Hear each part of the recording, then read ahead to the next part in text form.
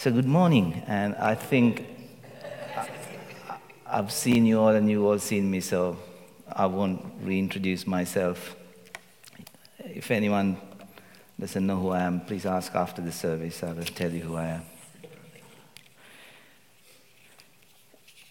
It's good to be here, and as you saw, I came down to your level. It's good to be on the same platform and have a level playing field, isn't it? So it's a great privilege to be able, and a responsibility to be able to share the Word of God with God's people. And every time I have to do it, I tremble. I know in my head that I have preached in front of people many times before from quite a young age, but every time I have to share the Word of God, I'm doing it as if I'm doing it for the first time. The trepidation in my heart, because you are handling something very powerful. The Word of God is powerful. And the Bible says that we need to rightly divide the word of truth. Means that there is a way of wrongly dividing it as well.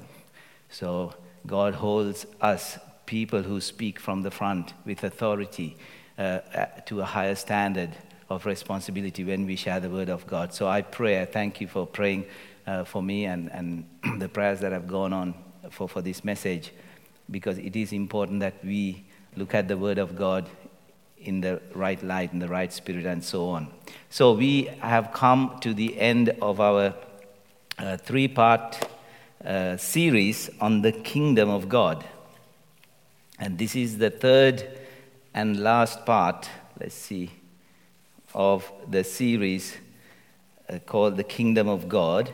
In the first part, in early November, we looked at the citizens of the kingdom of God.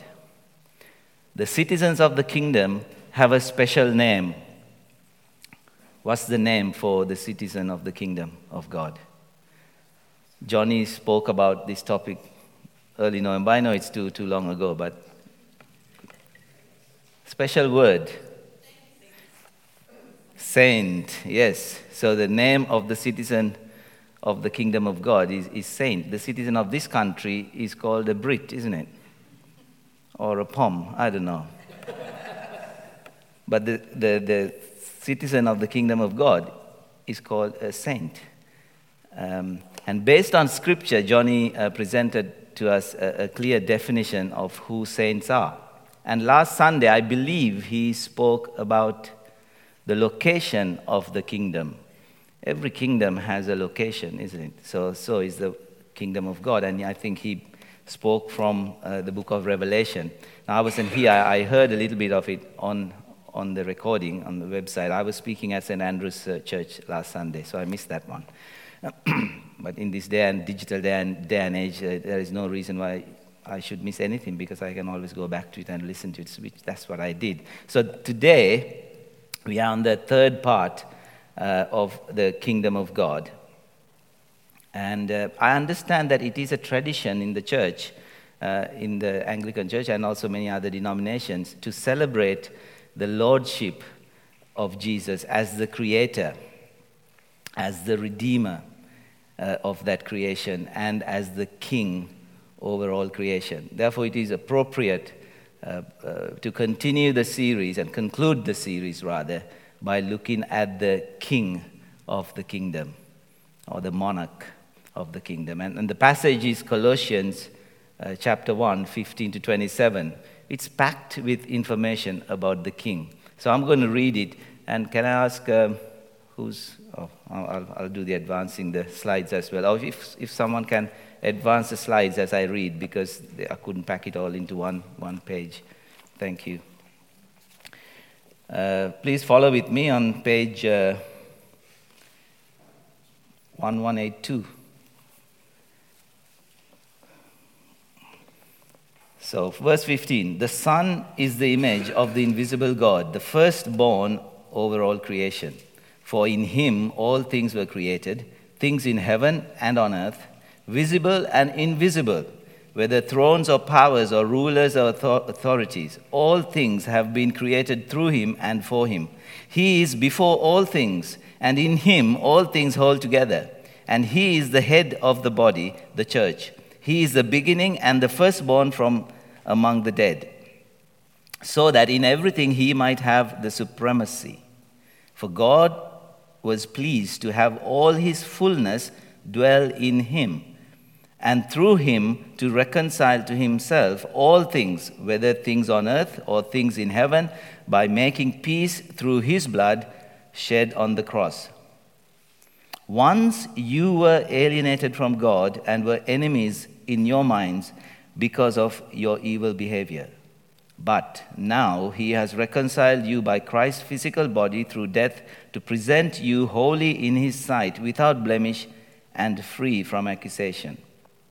If you continue in your faith, established and firm, and do not move from the hope held out in the gospel. This is the gospel that you heard and that has been proclaimed to every creature under heaven, and of which I, Paul, have become a servant. Now I rejoice in what I am suffering for you, and I fill up in my flesh what is still lacking in regard to Christ's afflictions for the sake of his body, which is the church. I have become its servant by the commission God gave me to present to you the word of God in its fullness, the mystery that has been kept hidden for ages and generations, but is now disclosed to the Lord's people. To them God has chosen to make known among the Gentiles the glorious riches of his mystery, which is Christ in you, the hope of glory. That's quite a lengthy passage, packed with lots of things, lots of truth. So we are talking about the kingdom of God. We are talking about a kingdom. What makes a jurisdiction or a territory a kingdom? For instance, why is this nation called a kingdom, United Kingdom? Simply because the territory within its borders is ruled by a king, or in this instance, a queen.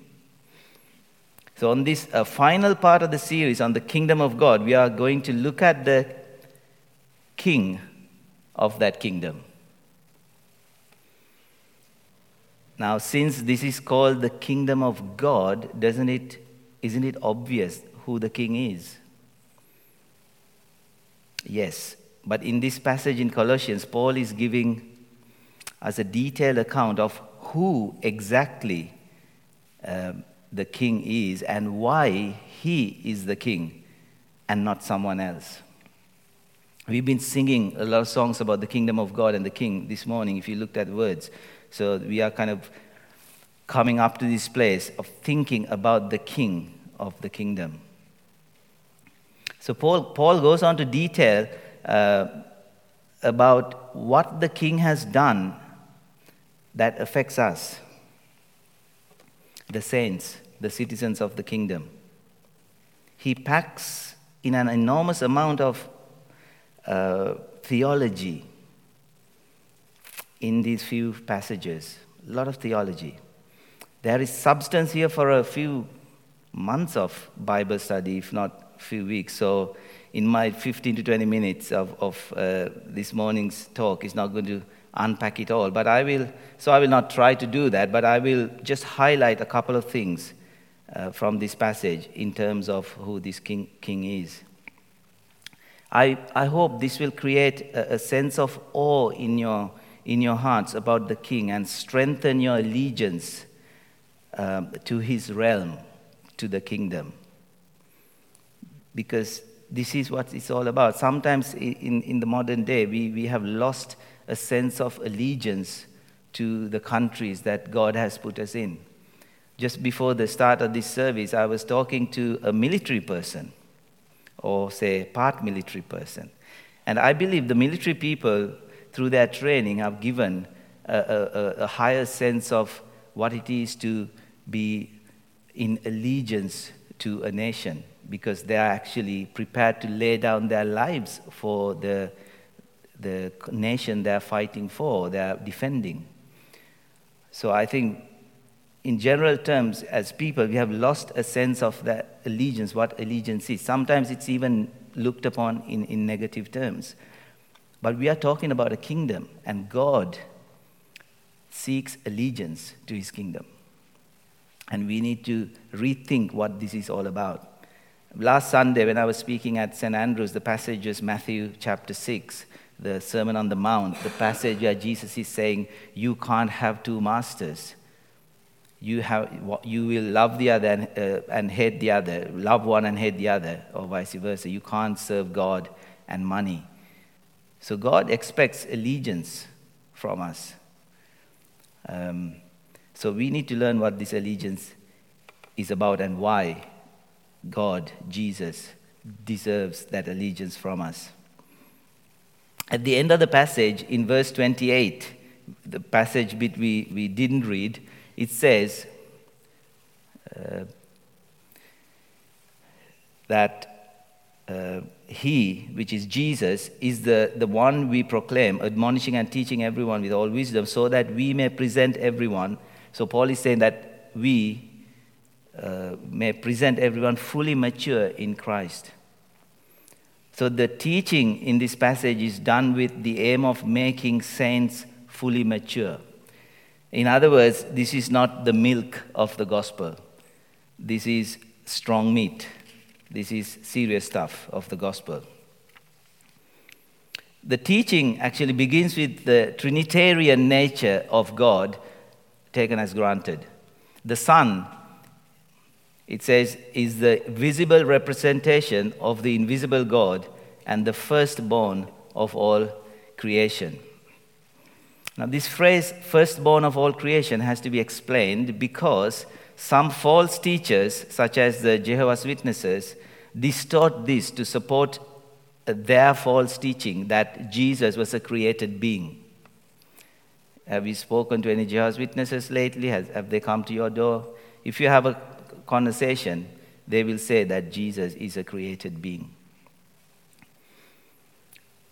But this scripture could be used to describe two different things. We need to allow scripture to explain scripture. Number one, the literal meaning, which is the firstborn child. In the context, in the Hebrew context, the firstborn child had many privileges as well, but nonetheless, it talks about the firstborn child. And number two, it describes a status of a person. Now, I'll give you an example. In Psalm 89, verse 27, God says of King David, also I will make him, that is King David, my firstborn, the highest of the kings of the earth. But David, we know, wasn't the firstborn son of Jesse. In fact, he was the lastborn son of Jesse. And he wasn't even the first king of Israel. Who was the first king of Israel? King Saul. So he wasn't firstborn, he wasn't the first king. So God is saying, I will make him firstborn, the highest kings of the earth. So the firstborn here means the highest level of status. And it has little to do with time-related chronological events. That word first. But because this eternal Son of God, who was in eternity, put on flesh and restricted himself and came to become like one of us, like one of his created things, the Father is able to use the same terms that he uses for the created things for the Son. Hence, he becomes the firstborn of the created things. So it's very important to understand this difference. And it is also further reinforced by the verses that follow when Paul says, all things have been created through him. And for him, he is before all things. If Jesus is before all things, meaning before all created things, how could he be a created being? It doesn't make sense. Therefore, comparing Scripture with Scripture, we can conclude that Jesus is the person who has preeminence or supremacy in everything. He is not created, but he is the creator of all things and has supremacy over all things, seen and unseen. Because there are things that are created that are unseen as well, on earth and in heaven, in the physical realm and in the spiritual realm. He is the King. So let us look at how Jesus came to the position of supremacy. So the question seems to suggest that the Son of God was once less than supreme, and then he became supreme. This is not so. He had the same status as God from the very beginning. We read that in John 1:1, the famous scripture, in the beginning was the Word, but the Word was with God, and the Word was God. And also in verse 19 of our passage, for God was pleased. I don't know if I have it on a slide. Probably not. It says, for God was pleased to have all his fullness dwell in him, in the Son. So all the fullness of the Godhead was in Jesus. If you read the following chapter 2, it says, the fullness of Godhead dwells in Jesus in a bodily form. So when the kingdom of God came, a king had to come with it, you see. Because a kingdom and a king are mutually inclusive. You can't have one without the other. A kingdom does not exist without a king, by very definition. So what did the Son do to deserve this position of the kingship of the kingdom? Or why was the Son appointed as the king? So this is what we will look at very briefly this morning. And my prayer is that we will have that sense of allegiance, a stronger strength of allegiance to the kingdom by receiving these words, these truths of the gospel, of the good news. So the first thing the Son did was to create everything. He created the kingdom. So the one who creates something is the rightful owner of that which he has created, and he has the complete freedom to rule over it. So now you may think, isn't it enough to be king over a kingdom if he created it? So you are correct. But the thing is, the Son of God did not even more to deserve the kingdom. He did even more to deserve the kingship of that kingdom. So when creation became imperfect through sin, the Son went on to restore it by becoming like one of his creation and making atonement through his own perfect life and sacrificial death. This procedure was in keeping with God's holy, righteous, and just demands. Without shedding of blood, there is no forgiveness of sin. So for God to remain holy, he cannot allow compromise, or he cannot cut corners. The price has to be paid in full. And only the holy Son of God was qualified to pay the price. And thanks be to God, he did. So our King not only created the kingdom and therefore deserves to be king, but he also redeemed the kingdom. He bought it back with his own life and blood. He owns us through creation, and he owns us through redemption. This is why we exclaim, yours is the kingdom, the power and the glory forever. Amen. We sang that in our first song, I think. Yours is the kingdom, power and the glory forever. However, the king of God's kingdom is not like an earthly king. Earthly kings have servants to serve them, soldiers to protect them and fight for them. They charge taxes from the subjects to support them. King Jesus is different. He's a servant king who serves us. He protects us and he fights for us. He provides for us and he blesses us.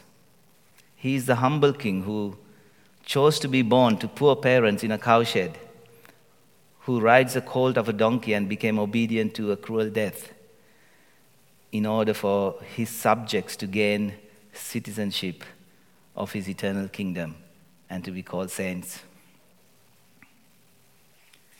Paul is deliberately presenting a sharp and deep contrast in this passage. While explaining the supremacy of Christ, Paul is also highlighting the humility of Christ. When he talks about when he talks about the cross and the kingdom in the same passage. The cross and the kingdom. The one who created all things, the one who exists outside the created realm, lays aside his glory in order to enter creation so that he could redeem creation. This really should stun us in awe and create an undivided allegiance to the King and his kingdom. So before I finish, I would like to take a look at verse 24. Paul says, "And I fill up in my flesh what is still lacking in regards to Christ's afflictions." Now, this is what I call a theological landmine. It sounds like Christ's suffering were not enough, so Paul is making up for it. It sounds blasphemous and arrogant for Paul to say something like this. So we have to clear this landmine before we progress. To do that, let Scripture again explain Scripture.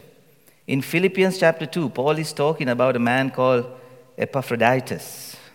I had to practice pronouncing that. Epaphroditus, who nearly died on his journey carrying a gift from the Philippian church to Paul, who was in prison in Rome.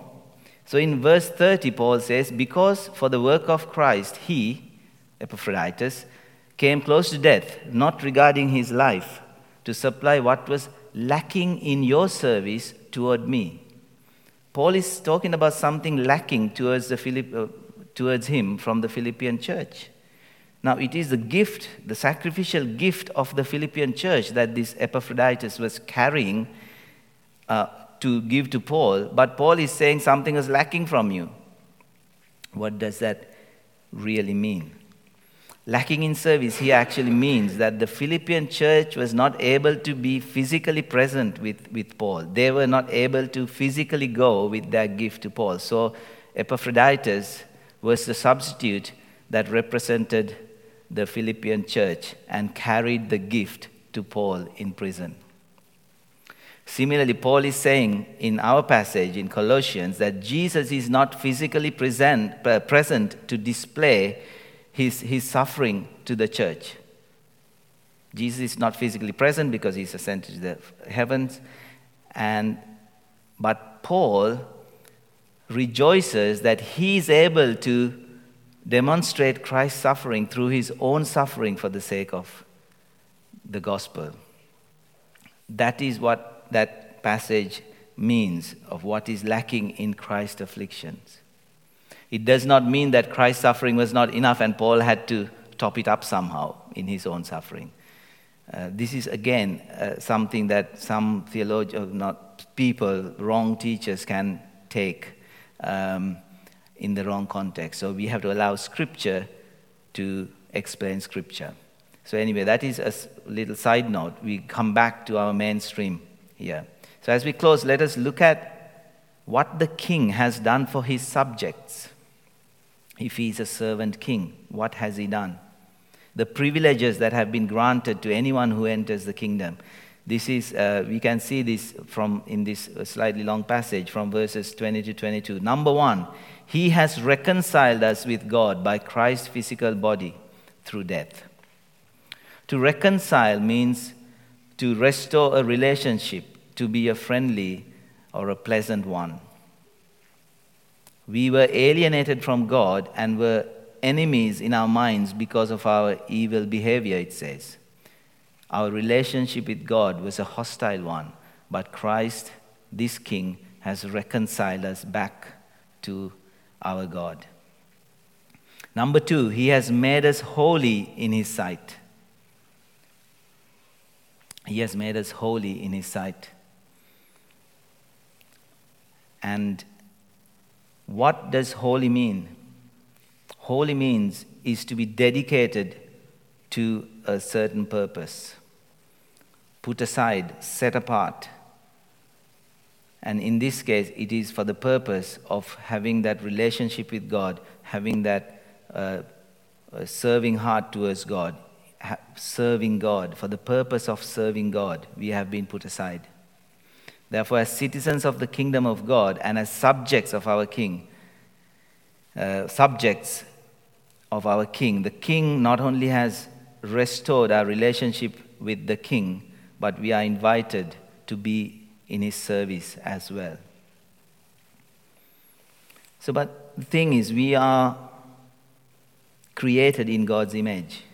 And one of the main things that we have as created in his image is the ability to choose. We have the ability to choose. Therefore, the privileges of the kingdom are conditional. They are conditional. In verse 23, it says, it lays out 3 conditions. It says, if you continue in your faith, established and firm, and do not move from the hope held out in the gospel. These are the conditions. Continue in faith. God expects us to trust him continually. Our relationship is built on trust, on faith. Like, say, the example is a husband and wife. I have to trust my wife. She has to trust me. She can't put a CCTV camera on me. If she has to do that, our relationship is already gone. It is a trust relationship, and vice versa. We have to be able to trust our children, and the children trusting us. Relationships thrive on trust, and God wants us to have that trust in him, and he is trustworthy. Number 2, established and firm. This is where we talk about maturity. God expects us to be mature, not just drinking milk all the time, but to go on to strong stuff, strong teachings, such as a couple of things we had a look at this morning. He wants us to be established and firm. When we are mature, that's when we can endure the hardships of life. If you're a little child in your faith, when the difficult things come, you fall away, or somebody needs to hold you. But as you grow mature, you can weather those things, and you can also help others to weather those storms. So established and firm. Remember in verse 28, the purpose of this passage is to make us mature. So thirdly, the third condition is that we have to always bear in mind that it is the gospel. It is what Jesus has done, not our own human effort, not our own works of righteousness, that made us citizens of God's kingdom.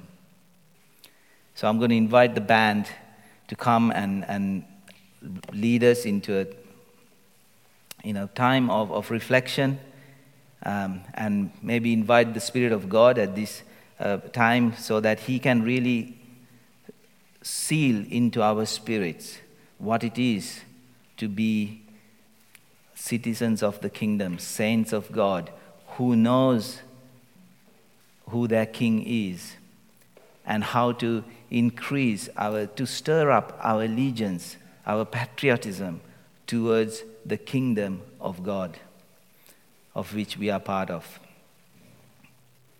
So as we celebrate the King and the kingdom in this season of this year, let us be thankful that he has reconciled us back to himself and invited us to be at his royal service. Let us continue to trust him. Let us seek to be more mature and permanent in our faith. Let us walk humbly, because it is what Jesus has done, not our own human effort, that got us into the kingdom and keeps us in the kingdom. So as the musicians begin to play something in the background, let's stand and let's search our hearts.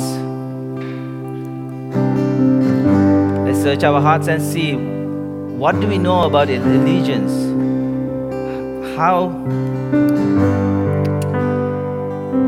What kind of understanding do we have about this? I've seen in some countries that there is a pledge of allegiance, and when it is said, people come to attention and they put their right hand on their hearts and they read that pledge of allegiance. And I think that's a very powerful thing. It's a powerful thing. And I believe that God wants us to pledge allegiance to His kingdom.